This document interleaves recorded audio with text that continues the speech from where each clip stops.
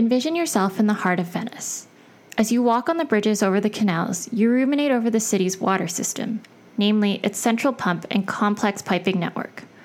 Imagine that for mysterious reasons, the pressure within the pipe network surges.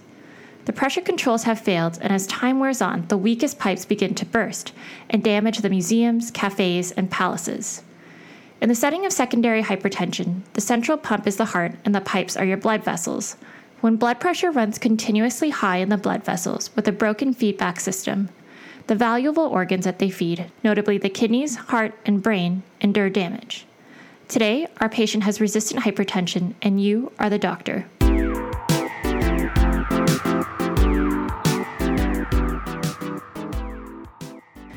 Welcome to the Internetwork, a podcast made by internal medicine residents meant to serve you better on the wards and on call. Today's episode is entitled, When the Pressure Stays High, Go Looking with a Closer Eye, and is all about resistant hypertension.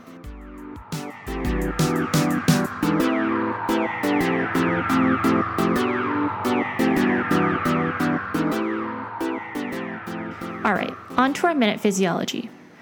Most patients with elevated blood pressure are likely to have primary or essential hypertension. You are likely, however, to encounter a subset of patients whose blood pressure remains high despite your initial prescribed medications. Such a phenomenon, termed resistant hypertension, is defined as uncontrolled blood pressure despite the use of 3 or more antihypertensive agents at maximum or maximally tolerated doses, classically including a long-acting calcium channel blocker, an ACE inhibitor or an ARB, and thiazide-like diuretic. A further subset of patients may be diagnosed with refractory hypertension, defined as uncontrolled blood pressure despite the use of 5 or more antihypertensives, including a mineralocorticoid receptor antagonist and long-acting thiazide-like diuretic, such as chlorthalidone. Hypertension due to a specific etiology is called secondary hypertension. Clues suggestive of a secondary cause include an acute rise in blood pressure from a previously stable state, onset less than 30 years of age with no other risk factors for hypertension, or new onset over 55 years and accelerated or malignant hypertension with signs of end organ involvement such as kidney, brain, and retinal damage, recurrent hypokalemia, and nocturnal hypertension. A secondary cause for hypertension affects about 5 to 10% of all patients with hypertension and may be potentially curable, depending on the etiology.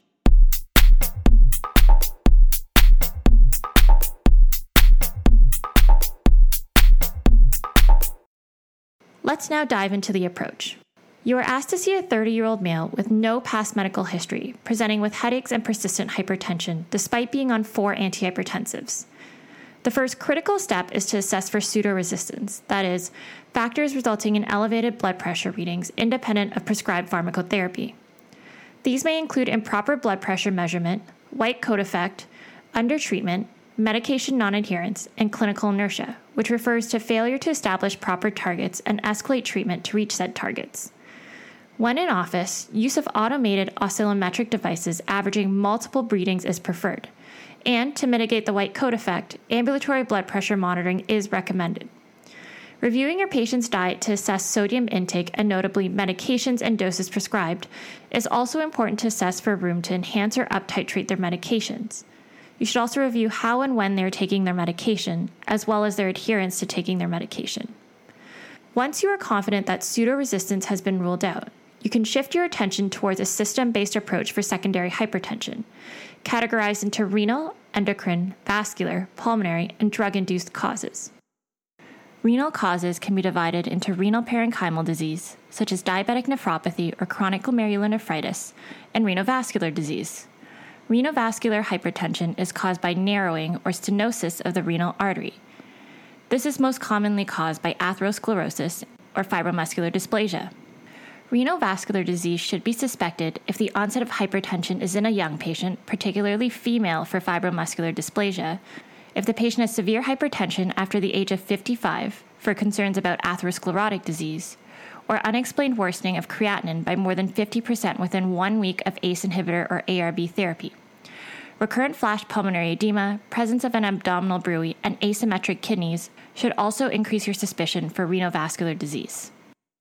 The main endocrinopathies that cause secondary hypertension include primary hyperaldosteronism, Cushing syndrome, pheochromocytoma, acromegaly, thyroid disorders, and hyperparathyroidism.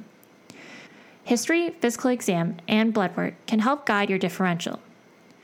Primary aldosteronism, or Conn's syndrome, is an increasingly recognized cause of secondary hypertension and results from excess aldosterone production independent of the renin-angiotensin system. The increased aldosterone promotes sodium reabsorption, water retention, and potassium secretion, resulting in unexplained or easily provoked hypokalemia in about 1/2 of patients affected with Conn's syndrome. Excess growth hormone and acromegaly may also drive hyperaldosteronism. Cushing's syndrome, which is characterized by excess cortisol, may have physical manifestations including round faces, central obesity, and hyperglycemia. You might want to consider a pheochromocytoma, which generates excess catecholamines, when a patient presents with a history of labile blood pressure and a triad of pounding headaches, palpitations, and sweating, which is observed in 50% of the patients. You also want to remember hyperthyroidism. Next, vascular causes. The main etiologies for vascular causes of secondary hypertension include coarctation of the aorta and aortitis, an arm-to-leg systolic blood pressure difference greater than 20 millimeters of mercury, brachiofemoral pulse delay, and precordial murmur are suggestive of coarctation. Aortitis can likewise be a manifestation of large vessel vasculitis with underlying inflammation of the aortic wall, and should be considered, especially in the presence of constitutional symptoms and/or absent peripheral pulses. Pulmonary causes include obstructive sleep apnea that leads to elevated sympathetic activity, most commonly seen in obese patients with a history of snoring and daytime sleepiness. Drug-induced hypertension can be divided into 5 categories: over-the-counter drugs such as NSAIDs and decongestants, prescribed drugs such as oral contraceptives, steroids, and chemotherapy, recreational drugs such as alcohol or stimulants, herbal supplements including licorice, and substance withdrawal from alcohol or opiates, for example. The most common cause of secondary hypertension across all adult ages are renal parenchymal disease, renal vascular hypertension, hyperaldosteronism, and obstructive sleep apnea.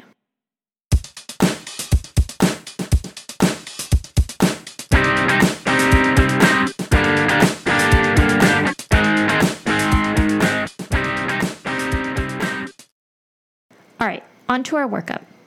The workup for resistant hypertension should be individualized to a patient's demographics and clinical presentation. A basic panel for all patients include a CBC, electrolyte panel, creatinine, calcium, TSH, HbA1c, lipid profile, electrocardiogram, and urinalysis.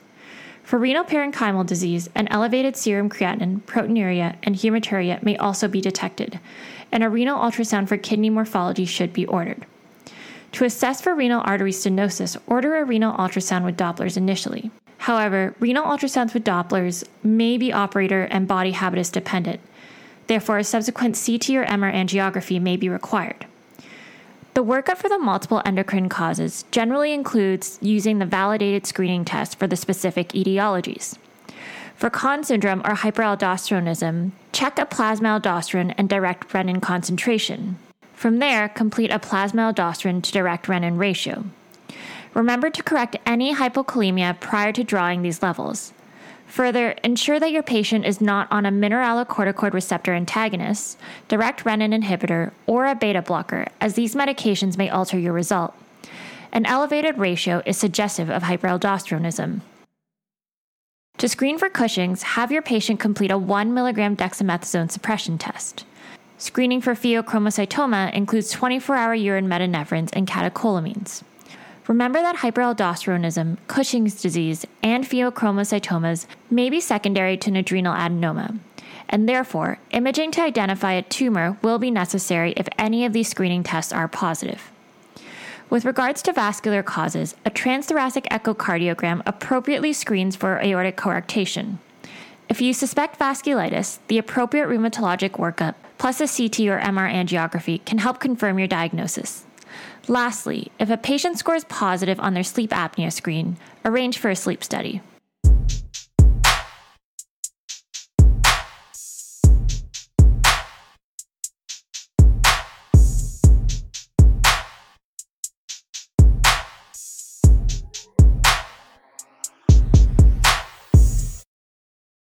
As reviewed in this episode, there are many causes of secondary hypertension. Therefore, the best treatment of resistant hypertension is one that addresses the specific underlying mechanism at play. Initial management of resistant hypertension begins with non-pharmacologic therapy, namely lifestyle changes by way of exercise, adherence to the DASH diet, and weight reduction.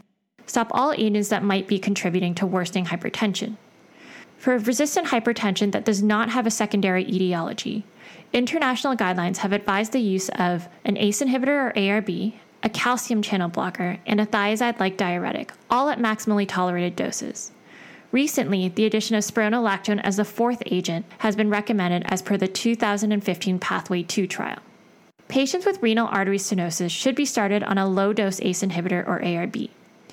Those with bilateral renal vascular stenosis can sometimes use ACE inhibitors or ARBs, but require very careful introduction and monitoring, as these medications can cause renal dysfunction and electrolyte disturbances. Renal revascularization with percutaneous renal angioplasty is indicated in patients with fibromuscular dysplasia, where there is a high response rate, but is more controversial in atherosclerotic disease, where clinical trials have not shown consistent benefit. For primary hyperaldosteronism, therapeutic strategies differ between unilateral and bilateral lesions. In patients with unilateral lesions confirmed on selective adrenal vein sampling, laparoscopic adrenalectomy is a first-choice procedure.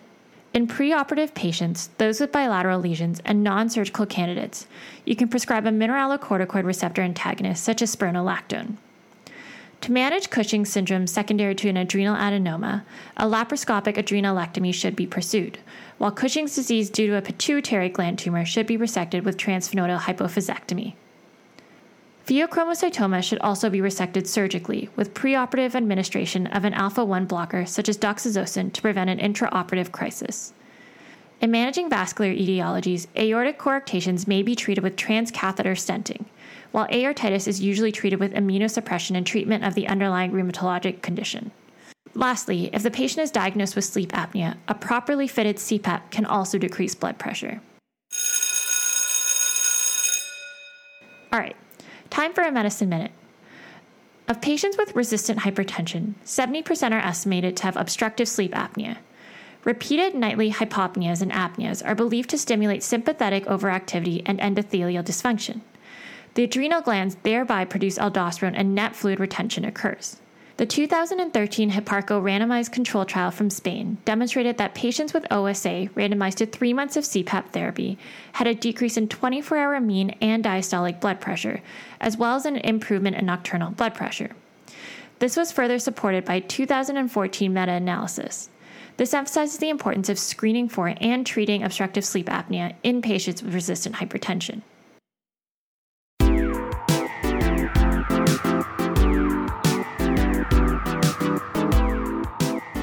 Thank you for listening to today's episode entitled When the Pressure Stays High, Go Looking with a Closer Eye, all about resistant hypertension. This episode was written by Dr. Claudia Frankfurter, internal medicine resident, and reviewed by Dr. Paula Harvey, cardiologist, and Dr. Tom McMillan, general internist. This episode was recorded and produced by Allison Lai. The Internetwork series was created by Allison Lai and developed by Zara Morali and Leah Karinopoulos. Theme song by Lakshmi Vizantha Mohan. As always, we have an associated infographic at www.theinternetwork.com. If you like this podcast, please like and subscribe at wherever you get your podcasts. Thank you for listening, and we hope to see you again soon.